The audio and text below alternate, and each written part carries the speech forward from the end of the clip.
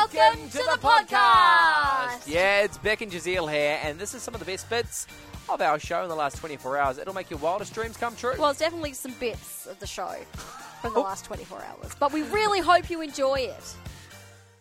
Okay, so a girl called Becca Butcher, she's detailed a discovery online. And we've revealed that it's not her son.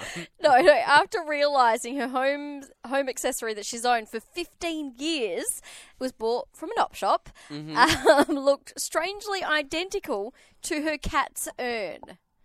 So, sadly, their pet cat passed away recently, and then when they brought poor Bobby home, she was like, hang on a second, this looks familiar.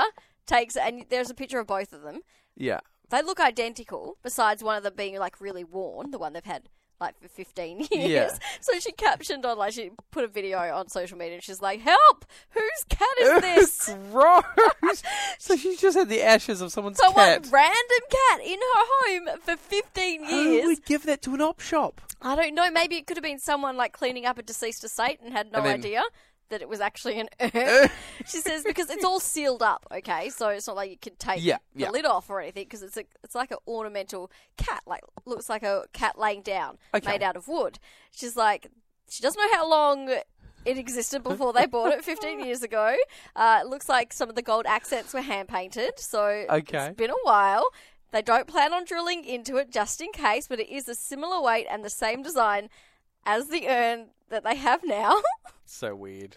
And someone commented saying, oh my goodness, my mum found one in a charity shop and painted it black, and it was originally purple. She gave it to me for Christmas. No. So this is a thing that is happening. People are donating cat urns to op shops and other people are buying them. So weird. So weird. Whew, what a hoot that was. That was. Oh, I'm tired just from listening to it. Oh, I'm energized. Yeah. Hey, if you want more from The Drive Show, just visit 985.com, and don't forget you can tune in live anytime for more of this great banter.